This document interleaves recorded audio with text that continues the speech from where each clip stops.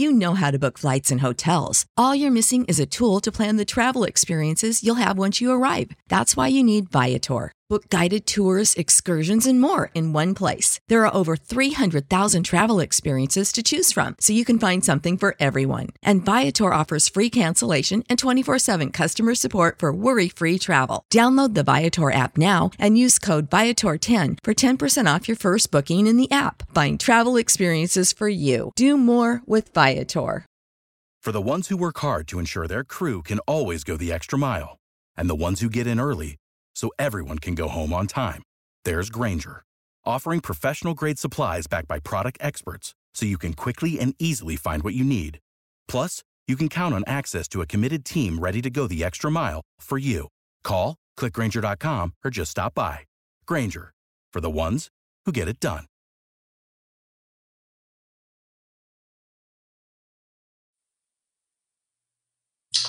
So welcome to this episode of the Roxpile Rockies Report, brought to you by Roxpile.com. My name is Kevin Henry, one of the co-experts on Roxpile, joined today by my friend and fellow co-expert, Noah Yingling. Good morning, Noah. How are you? Pretty good. How are you? Hey, good. Good after a Rockies walk-off win. We haven't had a whole lot of walk-offs, let alone wins, to celebrate this season. So it was nice to see Nolan come through there in the ninth for the Rocks. Yeah, it's hopefully, maybe it's the start of a stretch where the Rockies can get back on track and maybe give some fans some hope. But, I mean, we've seen it before where the Rockies have a win, but they just can't string some together. But maybe since they're facing the Marlins this weekend, they'll be able to start getting back to maybe even 500. Well, it's been interesting to me to see, if I look back at their last three wins, it came against the Giants on the final game of the series at Coors Field. Then they left for Houston, got swept, left for San Diego, won on Sunday to avoid the sweep, and then this one yesterday with Nolan to again avoid the sweep. So it's like those last games of the series are kind of coming through. So don't know if there's something to that, but I thought that was kind of interesting that at least they're showing some pluck at the end of the series to avoid the sweep. Yeah, and I mean, hopefully, maybe it's because they're kind of desperate. I mean, but hopefully they can, like I said, hopefully they can try to string some together against the Marlins team that's honestly not as good as the other teams, even the Padres. They're not as good as the Padres, because, I mean, the Marlins, as we enter the series, well, they play today. The Rockies have an off day. But entering Thursday here, they're 31 games under 500. Yeah, and it's funny, the Denver Post put out an article this morning about the Rockies are in the conversation for the worst team in the National League. And record-wise, maybe, I think there's still a little bit to fall there for that to really be a discussion. But talent-wise, you look at what the Rockies lineup can throw out there, and certainly they haven't produced this year. We know that.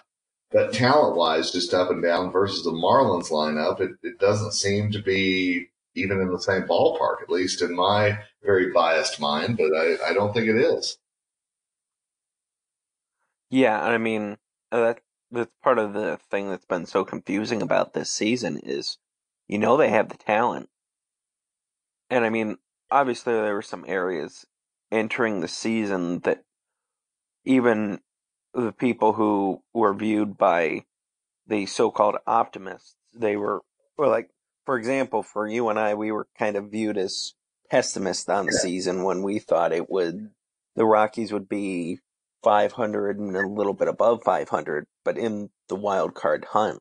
I mean, as we've seen, we were the pessimist view. It's been worse than the pessimist view, shall I say. Because, I mean, who in the world thought that we would be sitting here in the middle of August and the Rockies are more than a dozen games under 500. Yeah, and our friend and colleague Aaron Hurt, who writes many good articles for us. It's funny because Aaron talked earlier this week about their goal should be to win 70 games. And at first, whenever I first saw that, I was like, "What?" And then you look, and it's like at the pace that they've played and the amount of games left, that's actually a very interesting thought that 70 should be a goal. And again, you're right. We all talked before the season, or at least you and I did, about that, the Rockies hadn't done enough and they were just a couple of injuries away from really having a tough season. And sure enough, that's exactly what has happened. But I don't think anybody said, well, they're going to be fighting to win 70 games this season. Yeah, and I think part of it was, at least for me, I expected more out of the pitching staff. I didn't think it was as good. I did not think Kyle Freeland and German Marquez were both going to be in the top 5 in Cy Young voting by any stretch.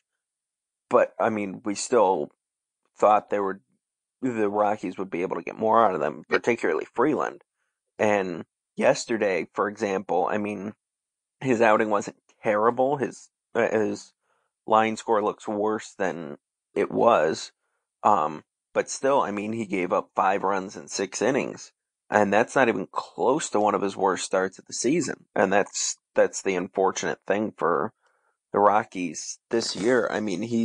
He and most of the pitching staff in general has just been so unreliable. And at the beginning of the year, I didn't think that Freeland would pitch to a 2.85 ERA and come in 4th in the Cy Young again. But I also didn't think that he would have to be sent down to Albuquerque for 6 weeks, and entering the middle of August, he would have an ERA of 7. So, even if he could have pitched to a 4 ERA, the Rockies would be in a better spot. But, even if some of the other pitching staff members pitched somewhere in the middle, they would be at least in the wild card. Well, and you and I talked before we started recording this about Freeland's ERA ticked up just slightly yesterday with his outing. So, whenever I look at something like that, I go, okay, so that was a, quote, average outing for this season then, because he was right about on par.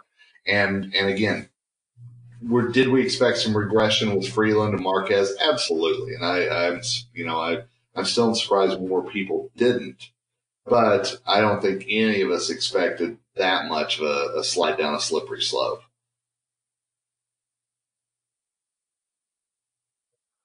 Yeah, and even if you look at his last 3, for Freeland, you look at his last 3 starts before he got sent down to Albuquerque. And you don't even include yesterday's start, where it was, but it would still be about the same because, as we mentioned, his ERA went up from 7.06 to 7.09. But so the last 3 starts before he got sent back to Albuquerque, and his first 6 starts returning from Albuquerque, he has an ERA of 8.92. Jeez. Batters are hitting 370 against. Yeah. How I think that's the biggest question, what you just said right there, with what is going on right now, a lot of times rotation-wise, and absolutely, German has thrown out some gems this year. John Gray has done an excellent job at times steadying this rotation, but there's just way too often that a Lambert, a Chichi Gonzalez, a Jeff Hoffman, let's flash back to a Tyler Anderson, so many guys who have gone out there, and the Rockies are down so quickly that it's been disheartening, and you can kind of see it in the eyes and read between the lines in some of the comments that we're hearing in the locker room.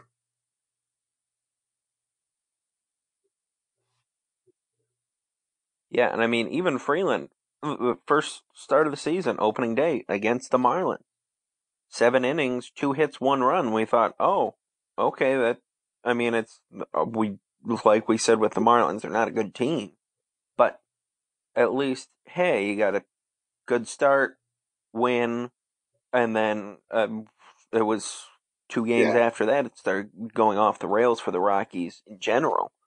And I mean, they were able to climb back some, but I mean, with that stretch of losing, and then the most recent stretch in where they're 14-33 since late June, when you're having pitching with an ERA north of 6, and I mean, it's not even close to being below 6, you cannot expect to win. You have to have more solid pitching. I mean, sure, the offense has struggled some, but I mean, a lot of these games haven't even been close. Yeah. Like with the Houston series, 11-6, 14-3, and then you had the some of the games in the Father's Day series even, where I mean, you shouldn't be losing games 16-12 or 14-13. So anyway, heading into this Marlins series, here's who's going for the Marlins. On Friday, it'll be right-handed pitcher Sandy Alcantara, 4.10 record and 4.44 ERA. On Saturday, Hector Noesi, 0-2 with an 8.18 ERA. And then finishing up on Sunday is right-hander Jordan Yamamoto, 4-4 with 4.42 ERA. The Rockies are going to counter with Friday, John Gray, Saturday, German Marquez, Sunday, Peter Lambert. And one thing that I'm really interested to see as far as Gray goes is obviously he had his last starting pushed back because of ankle soreness. And again, that stems back to San Diego. And Bud Black told us in the media that John slipped coming down one of the steps in San Diego. But John also told us after the game that he also injured his ankle, or at least rolled it a little bit, running to first base on trying to beat out an infield single. So I asked Bud after the media scrum, and then I followed up with Jenny Kavnar from AT&T Sportsnet, who was out there with me in San Diego, about the ankles, and they both confirmed that they were different ankles. So John not only rolled one ankle running to first base, but also kind of made the other one sore by slipping those steps in San Diego. So rough stretch there, and obviously a needed pushback for John to this Friday start. However, we know that Jeff Hoffman didn't exactly come through when needed. Yeah, and I mean that's been the problem with Hoffman in general, and I'll be interested to see as we head to the offseason what the Rockies decide to do with him, because I mean, at the major league level, I mean, even last year he didn't have a ton of work. He only had 6 games, but I mean, he started 16 games and had 23 appearances in 2017, and he pitched to an ERA of nearly 6. This year he has 9 starts and his ERA is nearly 8. Yeah. So I mean, you have to decide at some point. I mean, he's also this offseason he's going to turn 27, so he's starting to get to the point where, hey, maybe he doesn't have it, at least with the Rockies, and I would not be surprised if they let him go, whether it's in a trade or just not giving him a contract for next year, what have you. But I mean, overall for that trade, if that he was a part of with the Troy Tulowitzki trade, if he is let go, the only person who would still be on the team or on their respective team that they were going to as a part of that trade is Jesus Tinoco with the Rockies. And I will say, we were talking about this in the press box here tonight at Coors Field. Tinoco looked good in his last outing. He absolutely looked good. Came in after the Hoffman fiasco, which, we were all chatting as well about. Isn't it interesting that Tinoco is following Hoffman now in the game? But, he actually looked good. So there's still hope that Tinoco can come through with some decent stats, some decent outings for the Rockies, but I'm also going to be curious to see, obviously he's in the bullpen role now. Everybody has said, he's going to stay in the bullpen. He's going to stay in the bullpen. This is a Rockies team that doesn't have a lot of depth at starting pitching. Could Tinoco be a guy that they revert back maybe to the starter and start stretching him out a little bit? I'll be real curious to see.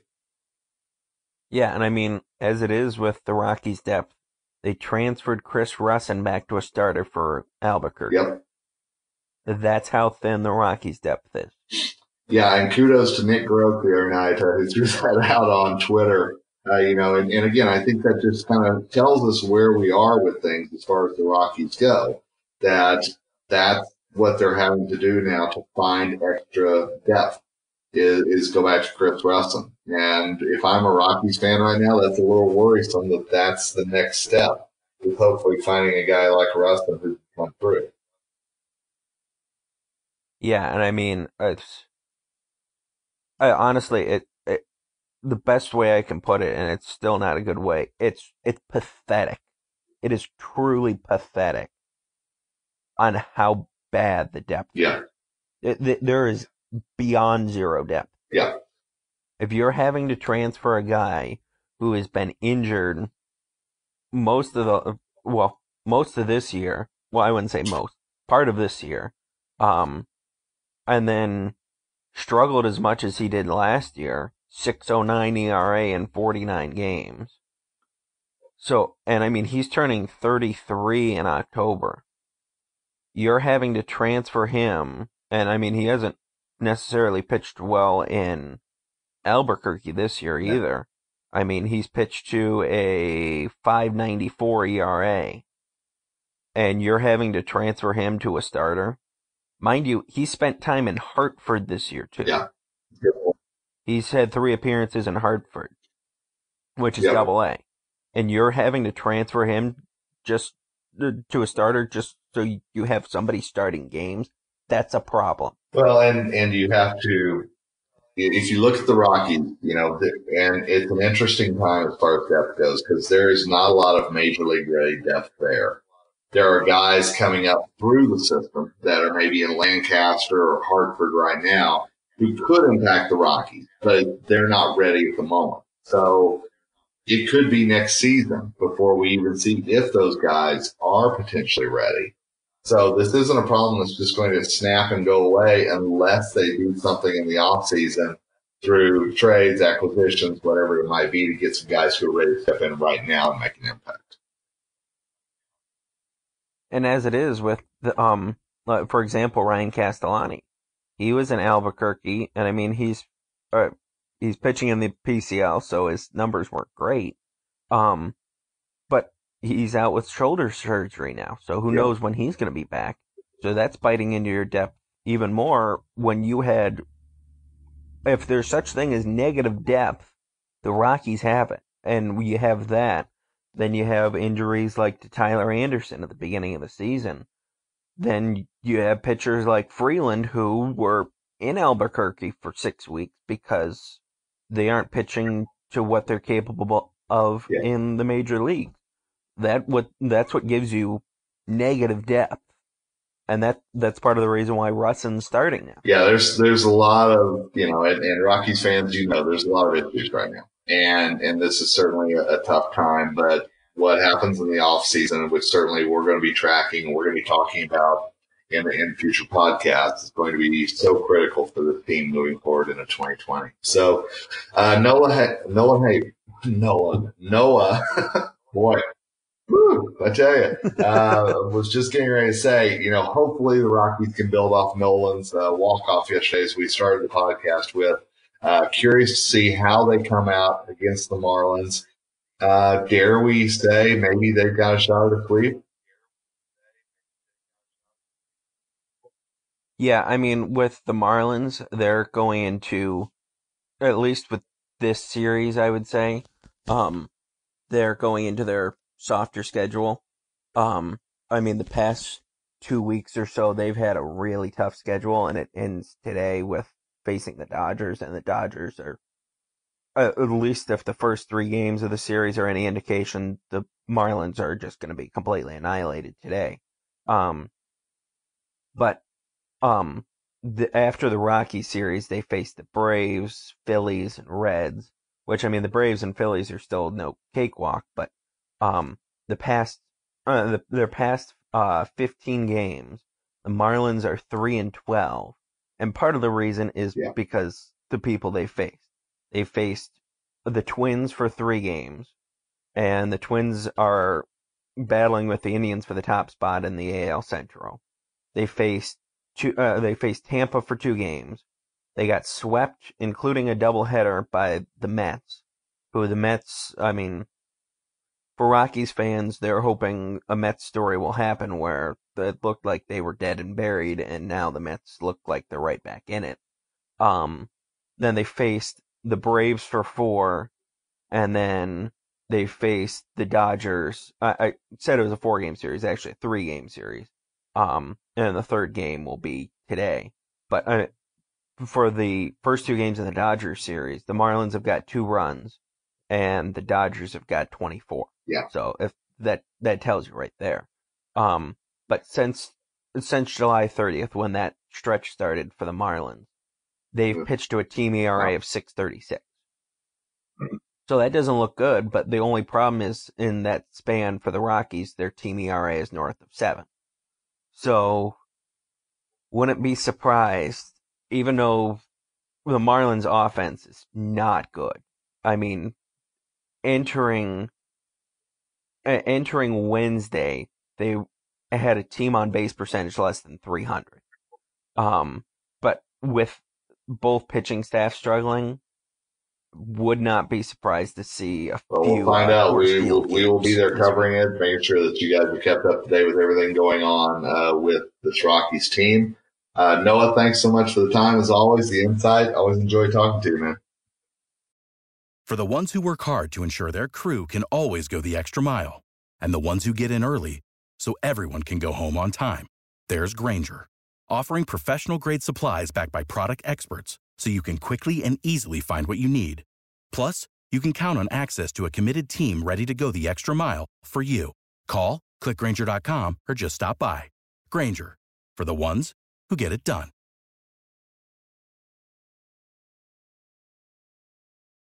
When you need mealtime inspiration, it's worth shopping Kroger, where you'll find over 30,000 mouth-watering choices that excite your inner foodie. And no matter what tasty choice you make, you'll enjoy our everyday low prices, plus extra ways to save, like digital coupons worth over $600 each week. You can also save up to $1 off per gallon at the pump with fuel points. More savings and more inspiring flavors make shopping Kroger worth it every time. Kroger, fresh for everyone. Fuel restrictions apply.